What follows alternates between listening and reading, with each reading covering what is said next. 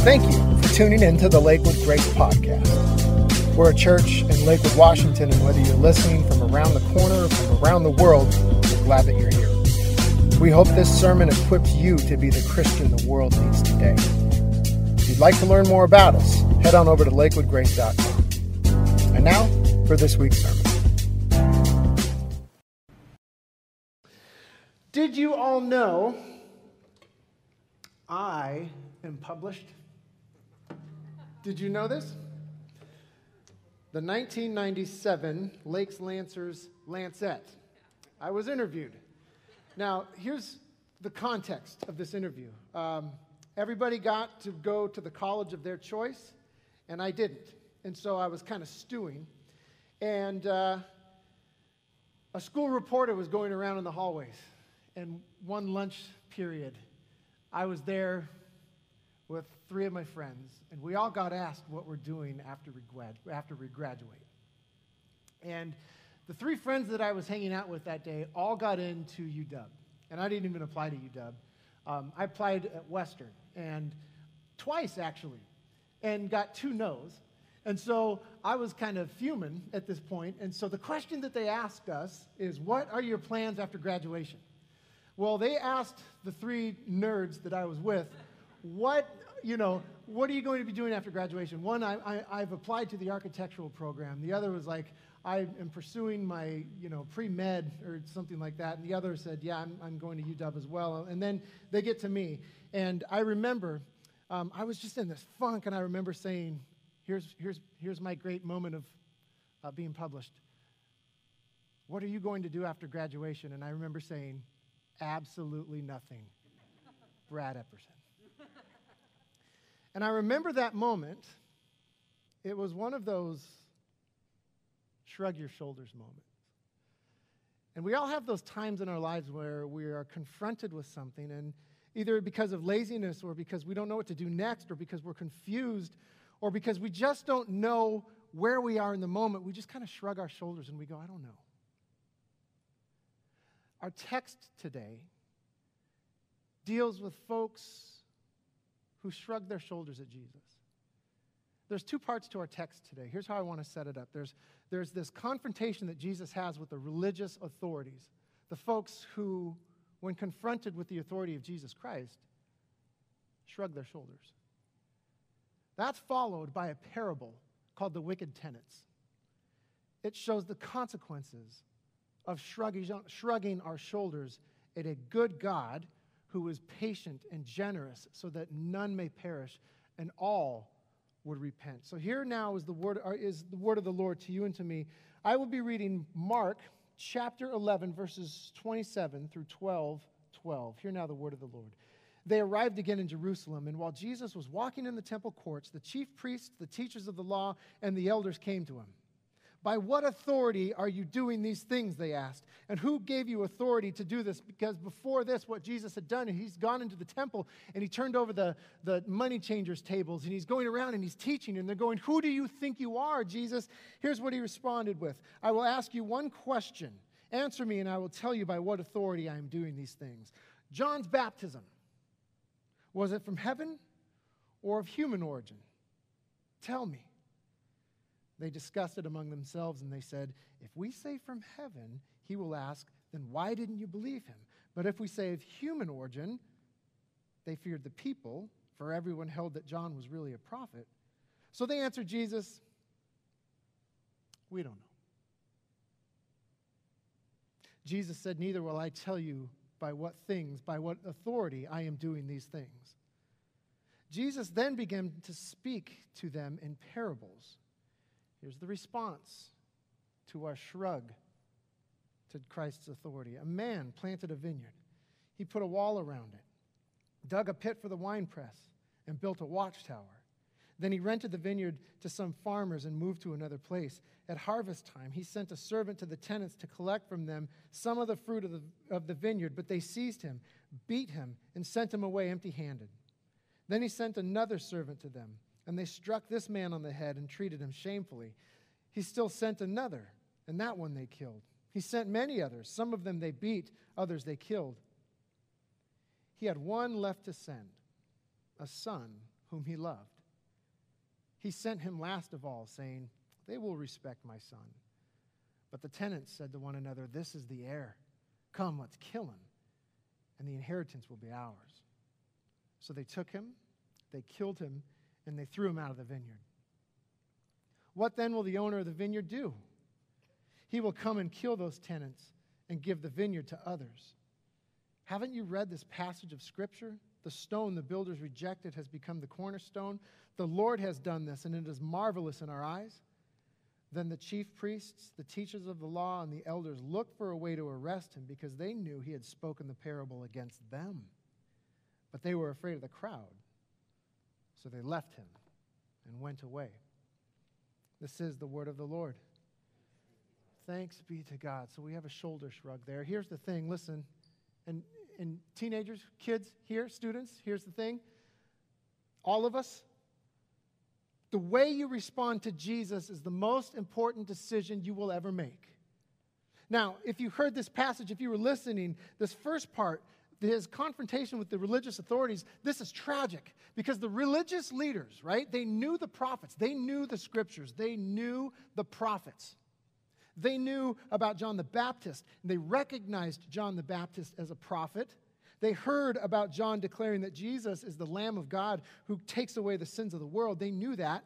Remember, when he was in Galilee, the Galilee region, doing all of these miracles, raising the dead, healing lepers, right, walking on water, all of these things, they were watching. They sent spies. They knew what was going on, so they listened to Jesus testify about himself. They heard stories from other people. They watched Jesus perform miracles. And once Jesus enters the temple and starts upending things, starts questioning how their understanding of who God is and how sins are forgiven. Once Jesus gets serious about meddling, they ask him, by what authority do you do these things? Translation, who do you think you are? Now, you'll notice that Jesus answered the question with a question. He turns it around. He said, John's baptism, right? John the Baptist. Let's talk about John the Baptist first. Was his authority from heaven, or was it human origin? See, they're trying to trap him, but Jesus turns it around and sets a trap for them. He goes like this. You recognize that John the Baptist is a prophet, right? So if it was from heaven's authority, why didn't you listen to him? But if it's not from heaven's authority, if it was from human authority, then you fear the crowd. So you're not even willing to take a stance on John the Baptist. If you can't even plant your flag on John the Baptist and you keep shrugging your shoulders about John the Baptist, how do I expect you to take me seriously? So here's the tragedy in this first passage. Given everything they know, everything they've seen, everything they've heard, they refuse to make a decision about John. They refuse to answer a question about the authority of Christ, and they shrug their shoulders and they go, we don't know.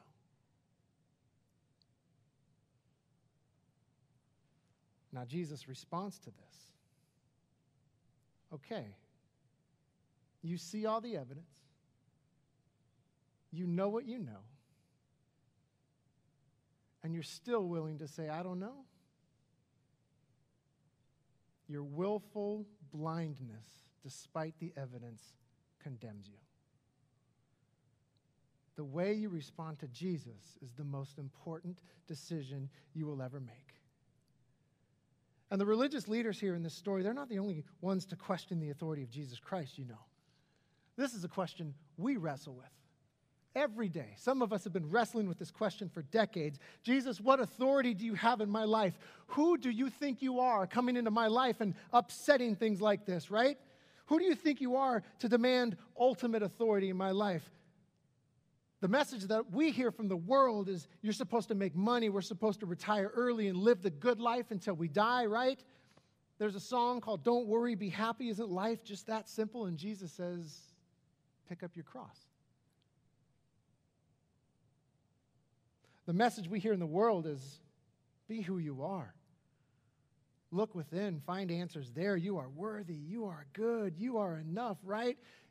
Jesus says, deny yourself. The message we hear from the world is, hey, I was born this way, let's celebrate it. And Jesus' message, well, that's why you need to be born again. Our world tells us to follow our heart's desires, and Jesus, again, says, follow me. Question of authority. And so we wrestle with this. Who are you, Jesus, to demand these things in your life? Who are you to go against how I feel? Who are you to go against how the world tells me how to live? That I got to be born again, that I'm not okay the way I am, that I'm a sinner in need of repentance. What gives you the right? Who are you to call me to orient my life around you when all the world says is that's foolish, that's crazy, that's unenlightened? And Jesus says life begins when we stop living for ourselves and we surrender it to Him.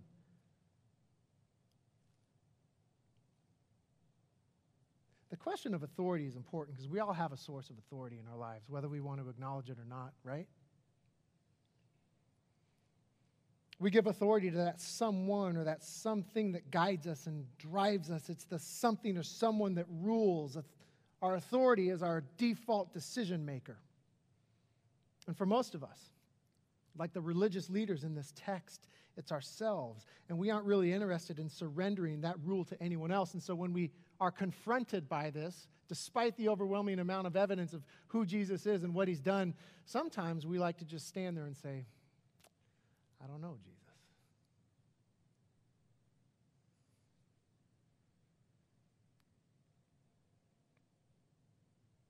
Prophets testified about Him. A virgin gave birth to Him, miracle worker, teacher, resurrector. He holds command over nature. He holds command over demons. He was crucified and buried.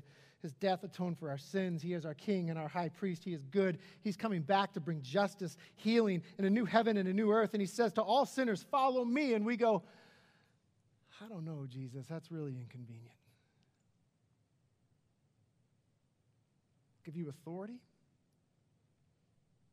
You mean you want us to take time and examine who you really are? You want us to do life your way, but I like my life the way it is. Thank you very much. And when we get there, you know what we're doing? We're shrugging our shoulders. I don't know, Jesus.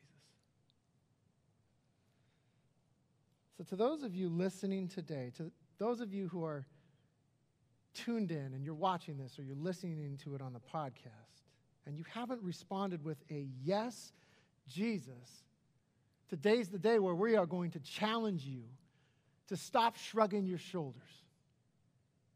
Now, to those of us who have said, yes, Jesus, I'm speaking to the church, to those who have said, yes, Jesus, I am a confessing Christian and I follow you, what part of our lives are we afraid of giving Jesus total authority over? What part of our lives do we hear Jesus saying to us, give me authority over everything, absolutely everything. Give me authority over your finances. Give me authority over how you respond to people. Give me authority over the way you think. Give me authority over the way you express yourself sexually. The stakes are too high to shrug Jesus off. Now, for those of us who are just fine with life on our own terms, Jesus issues a warning to the shoulder shruggers. The I don't knows. To those unwilling to give Him authority. He follows with a parable called the wicked tenants. And this parable of the wicked tenants, it's harsh. And it has to be harsh because it's a warning. But if you look closely, you'll find characteristics of God all throughout this warning of a parable. 4 things I want to touch on as we head into this parable. We're going to notice, yes, it's a warning to folks who have said, I don't know, God, whatever. But in this warning, we see the generosity of God, the patience of God, the justice of God, and the hope of God. He tells them this parable. A man planted a vineyard. He put a wall around it, dug a pit for the winepress, and built a watchtower. Then he rented the vineyard to some farmers and moved to another place. You see what he's doing here? God is the man who planted the vineyard, and He's arranged for it to thrive, arranged for it to be protected so wine, so blessing can pour out to all around it, right? And here's what He did. He included people in this task. God is incredibly generous in how He includes us to be a blessing to others. They were given a calling and a purpose and a responsibility. And through this people, the world would be blessed that not one should perish, but all come to repentance. And notice in the parable here, God planted the vineyard, then He calls tenants in to be caretakers of it. And they are the ones responsible for producing a crop. God planted it to be a blessing. He called the workers, and he expected a crop. God is so generous in the way that he blesses us to be a blessing by including us in his work. But the tenants, you'll notice here that these dudes were bad guys, right? Every servant that went to collect at harvest time either left injured or was killed by the tenants. Did you catch that in this parable? In this parable, the servants would have been understood to represent the prophets of the Old Testament up to John the Baptist. The people listening to this knew, the religious authorities, they knew he was referencing the prophets here. Now, the prophets, in one way or another, commanded people to correct their behavior, to repent and turn to the Lord. And in so doing, they are all pointing to Jesus in one way or another. And Israel has a long history of not wanting to hear any of that because they liked things the way they were. And so God here challenges the way they live through the prophets. How do you wield power, Israel? How do you treat those less fortunate than yourselves, Israel? How do we worship him, right? He did that then, and he continues to do that now. So what do people do then? What did they do then when God challenges their livelihood? What do we do now? When he calls us to repentance through his word or a sermon based on his word? What do we do when we're convicted, right? Oftentimes, just like what was happening here in the Old Testament, we tend to shoot the messenger.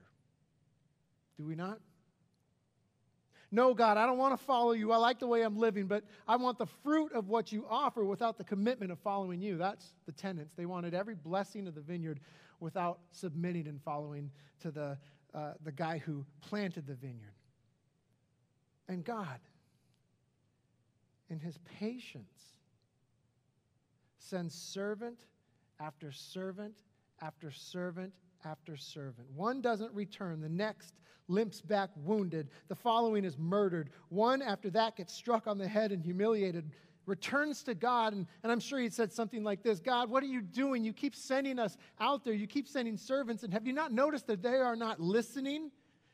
They are brutal, and they just keep doing what they want to do. And I think God in his patience would have said something like this: I know, I see it all, but I desire that not one of them would perish, that even the most wicked among them would return to me. If they just listen to my servants, my messengers, repent of their sins and follow me, just give them time. And I think the prophet that is bleeding and disoriented says, God, they're terrible, all of them. They do what they want to do, and it hurts everyone around them. They lie, they cheat. All of them are depraved. Some take advantage of the poor. They turn away when someone needs help. Lord, they're terrible. They disrespect their parents. They're prideful. They don't want to change. They're lovers of money. They major in the minors. They have idols, for crying out loud. They take lesser things and put them in your place, God. They say they love you, but their actions don't prove it. They drive slow in the fast lane, and they even root for the Yankees when the Mariners are just one game away from the wild card race. God, help us. And God in his patience says, I know. I know. I see it all. But I can't imagine eternity without one of them. Would you tell them that? And on it goes, and it seems like the wickedness of the people just keeps going. Do you ever feel like that? Now, it's not that God doesn't care or that he's incapable of doing something about it. God is sovereign. He knows all. He sees all. He is in control. And it's not that he doesn't care. It's that he's incredibly patient, not wanting any to perish, but that all may come to repentance. And I hold on to this when things get bad, and I hope it gives you hope as well. And wouldn't you know it? That God is so patient that he actually sent his son to this vineyard to save sinners. Looking at this from a human perspective, that's terrible parenting. What parent here would send a child into a situation like this? I would never send Luke into this environment. You won't find a parent that would send their kid into this kind of dysfunction, into this kind of peril. But I'll tell you about a son who willfully obeyed his father and went to the vineyard. A son who knew what was before him and went anyways. He was rejected and killed, a son who was their only hope, a son who was our only hope, and his name is Jesus. And God's patience with sin and evil, you see, is not limitless. We don't get to always shrug our shoulders. We're going to have to answer for that one day. There will be a day of reckoning, a day of justice. A day when God will return and destroy the wicked tenants and give the vineyard to those who stop shrugging their shoulders at Jesus. And friends, this ought to give us hope. That one day, Christ will return to judge and set all things to right. A day when he will separate the sheep from the goats, a day of judgment, which for some, which for the church is going to be a day of relief and peace, but for others, a day of weeping and gnashing of teeth. It's all in the New Testament. It's all in the Old Testament. It's all there. Either way, the owner of the vineyard wins, and wickedness is dealt with once and for all. This ought to give us hope, and we find that here in this parable. And friends, the reason these two are paired together in the gospel according to Mark, you got the people shrugging their shoulders at Jesus, and then you've got Jesus responding with a parable, is those are the stakes. Are you willing to keep shrugging your shoulders and respond to what Jesus has done by saying, I don't know.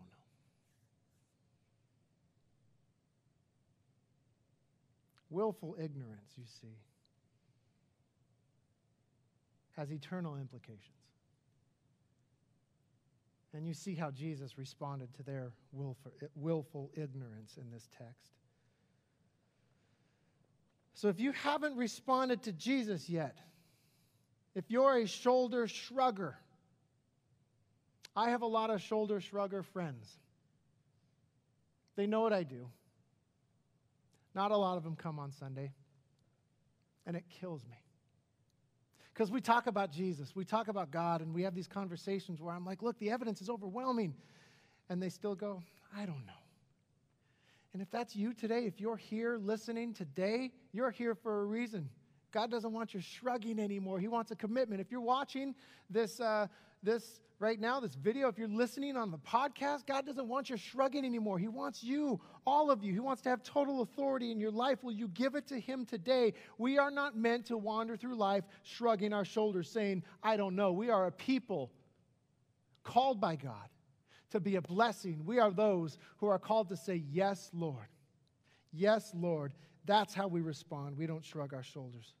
So take a step of faith today by trusting in Jesus and your Lord and Savior. And if you've never done that before, here's what you do. You say, Jesus, I recognize I'm a sinner and I need a Savior, and I trust you. I give you everything, total authority in my life, and I'm done shrugging my shoulders. And if you prayed that prayer today, you got to let us know. You're a part of the church now, and we don't do this alone. If you prayed that prayer today, let us know. Now to church, to the disciples, here's the question that we ought to wrestle with today. Is there an area in our lives that God has confronted us with? Is there something in our lives where Jesus has revealed something to us? The Holy Spirit has brought something to us and it's percolating in our heart, and we found ourselves going, what are you saying, Lord? You're calling me to give my money differently. You're calling me to express myself differently. You're calling me to repentance. You're calling me to forgiveness and forgive the people who I just can't stand to be around. What are you doing, Lord? What's going on in you that desires a change? And are you stuck saying, I don't know. I kind of like things the way they are.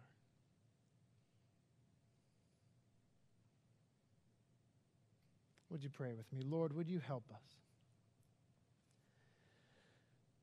You are so generous. You are so patient.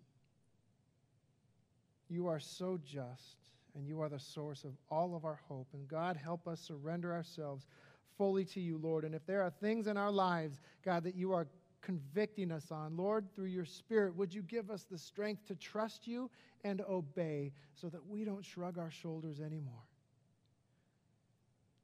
Lord, we trust you. We pray these things in your holy name. And all of God's people said, amen. Amen. Thank you again for listening to the Lakewood Grace Podcast. Please be sure to subscribe and then head on over to lakewoodgrace.com/connect, where you'll find a link to contact us, or you can fill out a communication card. Have a wonderful week. God bless.